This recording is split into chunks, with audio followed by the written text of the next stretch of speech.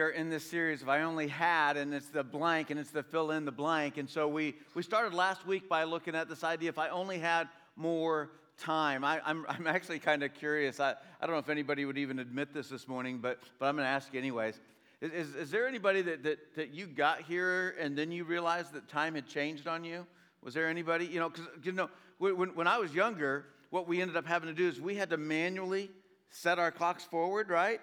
We had to do it. We had to think ahead. We had to plan, and we had to do that. And then sometimes you were late to church or something else on Sunday because you forgot.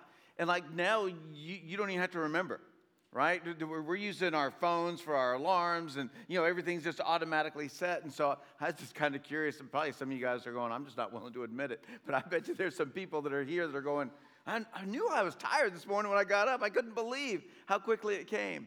Well, we looked at this idea of if I only had more time. And what I shared with you is that normally we all get 1,440 minutes. Today we're only getting 1,380, but we normally get 1,440 minutes a day. But time, it's the great equalizer. Because see, we all get just the same amount of time every day. And that we have to be people that we end up choosing the way that we're going to spend our time. That is our choice. And so what ends up happening is as we go through life, that we get the invitations, we get the opportunities. Sometimes we get the demands that are coming our way. And whenever these end up happening, we usually respond with one of two ways. We respond with, I don't have time for that. Or sometimes we look at it and go, that's pretty important. Maybe it's important for you, and so I need to make sure it happens, or maybe it was important for me. And so we end up responding like this, that I'll make time for that. But the problem is, we can't make time. We do not have the ability to make time. And so what we do is we choose to take time. And we choose to take time based on what is it that we find that is important in this moment that I'm going to do? For every yes that you give your time to, there will be some no's somewhere else. And so we have to understand when time keeps getting away from us, that we need to be looking at this thing called time and go, how do I make the most of it? What is it that I need to do so that I can manage my time? And I shared with you guys 4 time audit questions. There's these 4 questions that we could be asking, and if time seems to be getting away from us, these are questions that we should all be asking. Why do I say yes to opportunities that require my time? It's one of these time audit questions. Well, why is it? Why do I say yes to opportunities that require my time? Next question. What's the worst that could happen if I say no? As we're looking at it, we're trying to figure out what's the worst that could happen. Am I going to lose my job? Am I going to lose this relationship? Am I going to be extremely late? What's the worst that could happen if I say no? And then on the flip side, third question. Well, what's the best that could happen if I say yes? I think that might be the more important question, because most of us don't end up asking that one. And that we should be going, hey, well, what's going to be the best possible outcome? Is it really going to be worth me saying yes based on what the best possible outcome could be? And that fourth question is, what really matters most? That we would be asking this. And these are the things that we ask when it comes to having this time audit question. Because the truth is, the way that we spend our time, it's going to reveal what matters most to us. The way that we spend our time, we are showing others what matters most to us. Now, before we leave this whole idea of time, now would be a good time for me to just share with you that we have actually ended our Monday night church service. That we actually ended that more than a week ago. And we ended that, and it was a difficult decision. And one of the things that made this decision so difficult and so painful is because some of the people that we had reached on Monday night, our Sunday times don't work for them. But the reason that we ended up pulling the plug is because we just weren't gaining traction. In fact, we had less people than when we started. And we were not gaining traction, we were actually losing traction. And when we started looking at just the volunteer workload, that we were having one volunteer for every 2 people that were showing up. And so it was a very painful decision to make. And so when we pulled the plug on that, we knew that, you know what, we're still going to have to end up doing a service to be able to create more room and to create more space. It's time change, it's spring break weekend. You can look around and go, we got plenty of room. And in our kids' ministries, they might be feeling that way this morning too. But on a normal, regular day, we're struggling with having enough space in our environments. We're working hard on getting more space to our kids. We're months away from being able to give them more square footage, and that's going to be great. But we've got to find a way to be able to continue to reach more people and be able to create more space. And so one of the things that we're talking about is that we anticipate that we're going to be adding a 3rd Sunday service. That we don't know exactly when. The kind of the thought right now is before fall, at the very end of summer, when there's the next surge, we anticipate that would be the time that we're going to be doing it. And then we also anticipate this, but you're going to have to listen closely on this one. This is just something we're discussing. I don't want anybody walking away and going, what did he say the new times were? Does that start next week? I'm just telling you what we're thinking. I'm just giving you a heads up.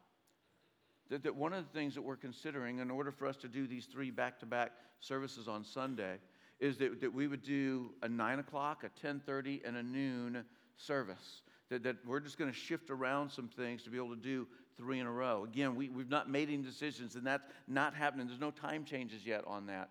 But I just want you to be in the know of some of the things that we're thinking. In fact, I even welcome some feedback if you want to kind of share with me and just share with me some of your thoughts on that. But we just know that we've got to continue to keep creating more space so that we can continue to reach more people. So we're going to talk today about if I only had more friends. That if I only had more friends. That we live in a world and in a time where we are more connected than ever before. And you would think that in this time of being more connected than ever before, that friendships would be deeper and that friendships would be on the rise. But instead, what we are finding is that we are experiencing an epidemic of loneliness. Is what's happening in our world, in our society, right here in America. And there's this epidemic of loneliness. It's affecting teenagers. It's affecting single adults. It's affecting married adults. It's affecting senior adults. And that there is this epidemic of loneliness. And more people report feeling lonely. That they report feeling lonely from a moderate to a severe level at 3 different stages of life is when this happens the most. Late 20s, mid-50s, and late 80s. Those are the 3 times that it seems to rise to the surface the most, that there are more people in these periods of time, their late 20s, their early 50s, and their late 80s is where they are feeling this. And loneliness, it does not mean being alone. That's not what loneliness is. The loneliness, it doesn't mean that you don't have friends. So there are people that they're not alone. There are people that they have friends and they are feeling lonely. And loneliness, it is subjective. It's about what is it and how is it affecting an individual person with what's going on in their life. So Dr. Jest, a researcher, and he's the director of San Diego Center for Healthy Aging, he has said this: loneliness is defined by subjective distress. That's just how he said that when somebody's feeling that there is this distress that is taken over, and it's very subjective. And loneliness is the discrepancy between the relationships you want and the relationships you have. That's what loneliness is. It's this discrepancy between, well, here's the relationships that I have, but these are the relationships that I want. And this discrepancy in between the two is where so many are finding themselves feeling and being lonely. One of the former Surgeon Generals has gone on record as stating that there is a reduced lifespan from loneliness. And he likens the reduced lifespan of loneliness to being similar to smoking 15 packs of cigarettes a day. That can start to get in our mind and understand just how serious and severe loneliness is. And I think that social media is actually, instead of helping us, it's hurting us. And social media, I think one of the ways that it is hurting us is it is keeping on the forefront of our thoughts this fear of missing out, FOMO. It just keeps it on the forefront. That people are feeling this fear of missing out as they're looking to social media. People feel like, well, I don't belong. I thought I was part of their group, and oh, look, they're together, and look at the photo. I didn't get invited. I didn't get to be part of. And now there's this sense of missing out. There's a sense of that I don't fit in. I don't have my own group. That they've got a group, and they've got a group, and they've got a group, and I don't have a group. It's the sense sometimes that for some people it's, I see all. I was the only one that wasn't invited. That it's hurting us instead of helping us. Social media is convenient, but it isn't complete. It's convenient. It's a convenient way to look and see what's going on with people that we've done life with, maybe people we are doing life with. It is convenient, but it is not complete. And social media, at best, should be a supplement to our relationships, not a substitute for relationships. And when it is just a substitute, it contributes to our loneliness. There's a difference between loneliness and aloneness. There's a difference. See, aloneness is defined as the choice to be alone. That's when somebody's choosing, say, hey, I want to be alone. Hey, leave me alone. We've done it all, right? Hey, I just need my time. I need some alone time. That's aloneness. But loneliness is different. It's described this way. It's unwanted social isolation. That's loneliness. It's this unwanted social isolation. However, reestablishing into relationships is something that we can all do. And when it comes to loneliness is something that can lead to some more serious issues. It can lead to these serious issues of mood disorders and severe depression. But yet when we start to get reconnected with people and get back into relationship with people, it can reverse the effects and the harms that have happened with loneliness. And we were never meant to live without relationships. We weren't. We were never meant to live without relationships. Interesting, in preparing for this and just doing some research, I decided I'd look up and try to research some of the effects and some of the studies that they've discovered when it comes to solitary confinement. What does that look like? What does that end up doing? How does that affect people's psyche? And so in looking for this and trying to figure out how they were researching this, it's hard to find information on this. But what I did found is I found that researchers, that they found very little. very little to suggest that extended isolation is good for mental health. That there's just very little evidence out there that says, hey, just choose to be socially isolated and it's going to be better for you. One of the studies that I found was from the 50s. It was done by the University of Wisconsin. And the research psychologist, Dr. Harlow, what he did is he placed monkeys in a custom-designed solitary chamber. And they named this solitary chamber the Pit of Despair.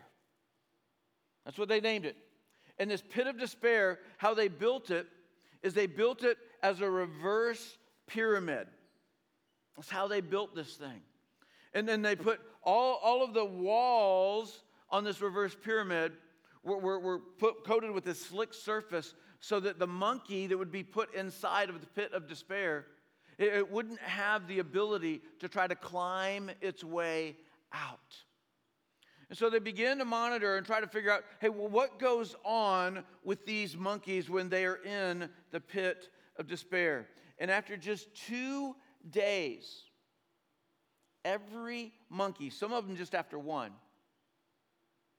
they assumed a hunched over position, just sitting at the very bottom of the Pit of Despair and just hunched, looking defeated. The conclusion was that each monkey determined that they were hopeless. I'm isolated and I am hopeless. One of the things Dr. Harlow found is he found that the monkeys that were kept in this isolation, that they wound up what he called profoundly disturbed. Being left and confined in this social isolation, that they would be staring blankly, that they would just rock in place. When they were returned back to an individual cage outside of the Pit of Despair, they would just walk circles constantly around their cage. And they would even begin to self-mutilate themselves. All of this from having been into forced isolation. He said that most of these monkeys, when they were put back with others, that they actually were able to readjust. The only exceptions that they found were the monkeys that they kept in the Pit of Despair for more than 12 months. They were not able to recover socially. They reached a point of no return. Trying to find where there were studies on people. Well, how does this affect people? What's going on with people? I could only find one.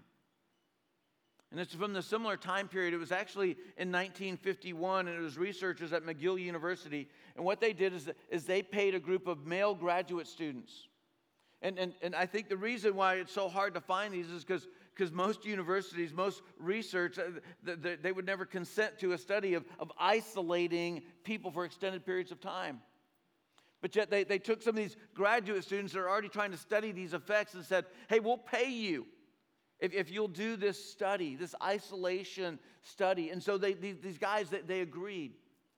And so they put them in an individual room with just a bed. That was it. There was nothing else other than a bed. And whenever they have to use the restroom, they would get to leave the room to go to the restroom, and that was it. And they would come back, but they would keep them isolated for that, in order to try to make sure that they were having this sense of having sensory deprivation. What they did with these guys is that they put goggles that were blacked out over their eyes. They put earmuffs on them to try to keep them from hearing anything. And then they put gloves on them to keep them from having a sense of touch. Just trying to, all of this isolation and this research that they wanted to do, they set out and they told everybody that we're going to do this for 6 weeks. So we're just going to observe what the effects are and what happens here. Nobody lasted more than 7 days. They were going crazy.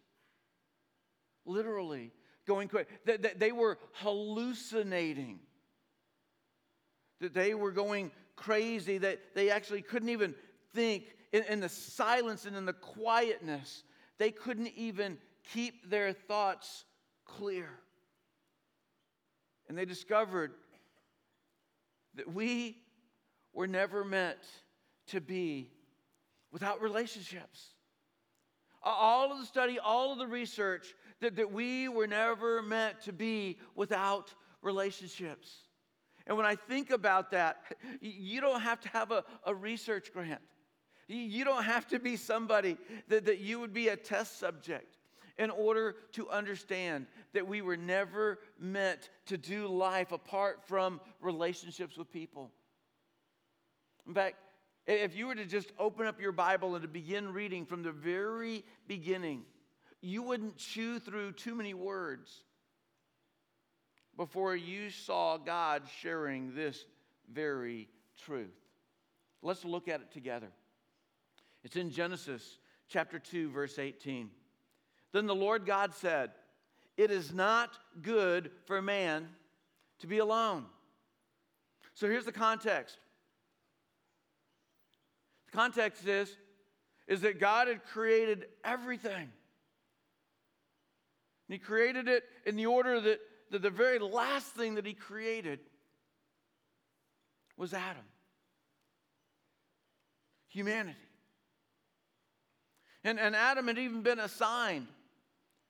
I want you to name all the animals. And he's doing this. He's in the Garden of Eden, the most perfect place that's ever existed on earth. Adam, at this point in his life, had never sinned. And yet God said this: "It is not good for man to be alone." Then He said, "I will make a helper who is just right for him." And what was that helper? It was another human being. Because we were never meant to live life outside of relationships. God knew it wasn't good for Adam to be alone.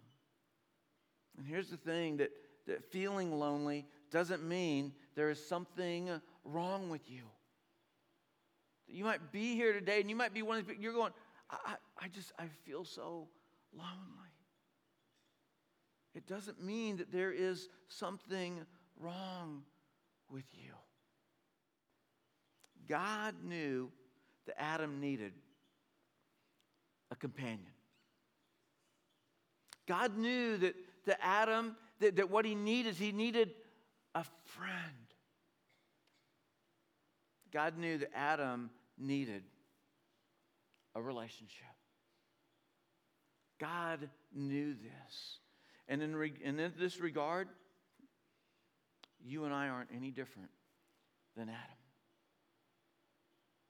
That we all need companionship, friendship, relationship. We all need this. And sometimes we might get to a place where we feel so lonely, this unwanted isolation, social isolation. We're going, I just need a friend. And we're like going, is there some kind of prime shipping option? Can I just get a friend tomorrow? Can I just order? Can I just get that? Because I need it and I need it. I so want it. But there isn't a prime shipping option. We can't shop online for a best friend and expect next day delivery. It just doesn't happen. Great friendships, they aren't assembled overnight. They're assembled over time. From the way that we spend our time together. So maybe you're thinking, okay, well, then where do I start? Well, I want to call your attention to friendship focus. Friendship focus. That where do we start? Where are we going to focus? Because see, I think when it comes to this friendship focus, that one of the places that we're going to start is we're going to start with this idea right here, getting a great friend.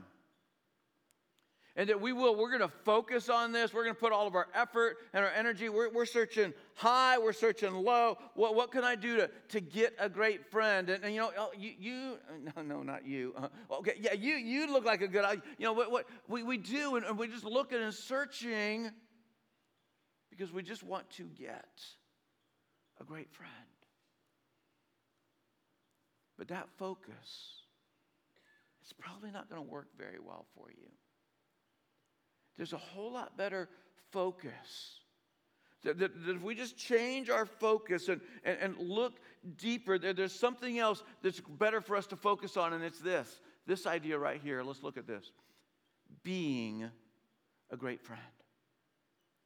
That when it comes to a friendship focus, if you're somebody that you want to have a great friend, you want to have great friendships, you can't focus on getting great friends and expect great results. But if you will focus on being a great friend, then you are more likely to get the result of having great friendships. And you and I, we are invited to be a friend of God. And that's a great friendship to have. But we also need, in this lifetime, we need friendship with others. But I want us to look at something together that Jesus shared with his disciples. This is going to be in John chapter 15. We're going to start in verse 9. He said, I have loved you, even as the Father has loved me. Remain in my love. He's sharing this deep love. The kind of love that the Heavenly Father has for me is the kind of love that I have for you. He says, when you obey my commandments, because yes, he's there and he wants to be their friend, but he's God. He's the Son of God. He says, when you obey my commandments, you remain in my love, just as I obey my Father's commandments and I remain in his love. That there's something about when we keep obeying God that keeps us connected and feeling and knowing and experiencing his love. Verse 11, I have told you these things so that you will be filled with my joy. Yes, your joy will overflow. You don't just have to have the joy that you would have on your own. I'm going to fill you with, Jesus is saying, I'm going to fill you with my joy. And he says, this is my commandment. Love each other in the same way that I have loved you. That what we begin to see in here is we begin to see the makings of great friends when we understand some of the things that Jesus is saying here. And then he says, there is no greater love than to lay down one's life for one's friends. Which is exactly what Jesus did. That he laid down. His life wasn't taken from him. That if that's your understanding, you haven't thoroughly understood the Gospels. Because Jesus willingly gave his life. He could have stopped it at any moment. And he didn't. Because he was giving his life as a ransom payment for our sins. Well, I want us to look at great friends and specifically to look at 6 attributes of great friends. What's it going to take for me to be a great friend? And so great friends take initiative. They take initiative. That Jesus took the initiative of leaving heaven and coming to earth for our benefit. That Jesus took the initiative of introducing himself to these disciples that he invited to come along beside him and partner with him in ministry. These guys that he ends up calling his friends. You might be thinking, I'd settle for just having a friend. I'd settle for that. I don't have great friends, but I don't even have friends. I would just settle for having friends. And I would tell you, but that's actually where great friends start. You don't start in a great friendship, you start in a friendship. And some of these friendships will turn into great friendships. But you start by taking initiative. But I want to tell you about 2 different opportunities for you to take some initiative to be able to initiate the potential of you having some more friends. One of those is very specific. It's to our men. That every month, our men's ministry, we call it Forge, and our men's ministry, that they do this thing called 3M, Men, Meal, and a Message. And we're going to be doing that a week from today.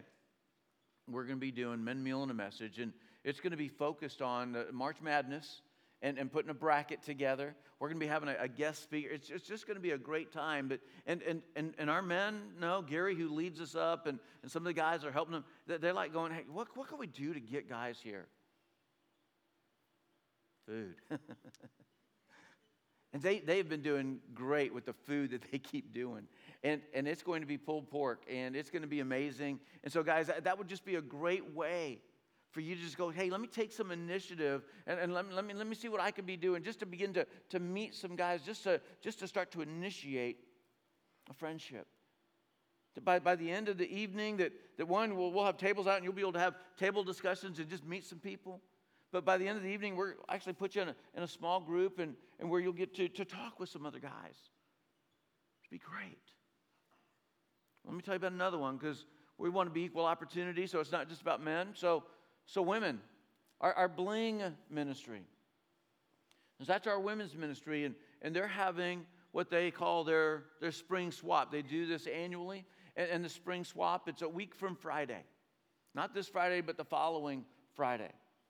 And what's great is you can look around your house and go, these are things I'm not using anymore, and these are things I don't want anymore. And take 5 items and you bring them up, and you're going to swap them out. You're going to bring them here. And then you're going to look for some things that somebody else is going, hey, we don't have a use for this anymore at our house. And it's just going to be a swap. But let me let you in on a secret. Don't let the leaders of Bling know that I'm telling you this, okay?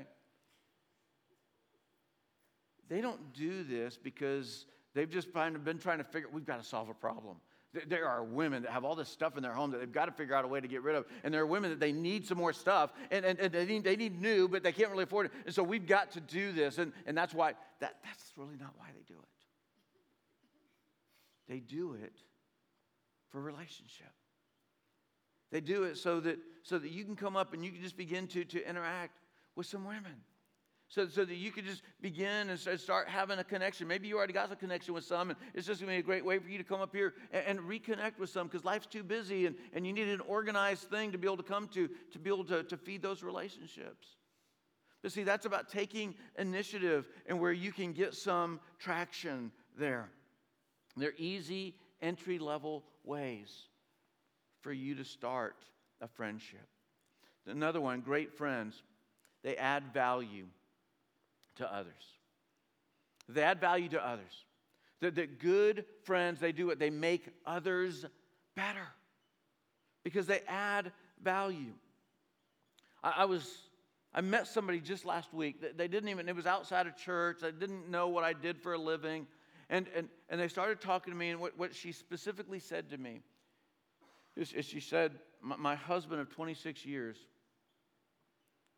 has just told me he wants a divorce. And I'm hearing this, and I'm just crushed. And I asked her, well, I said, are you from here? She goes, no, I'm not. I'm from the Dallas area. But I used to live around here.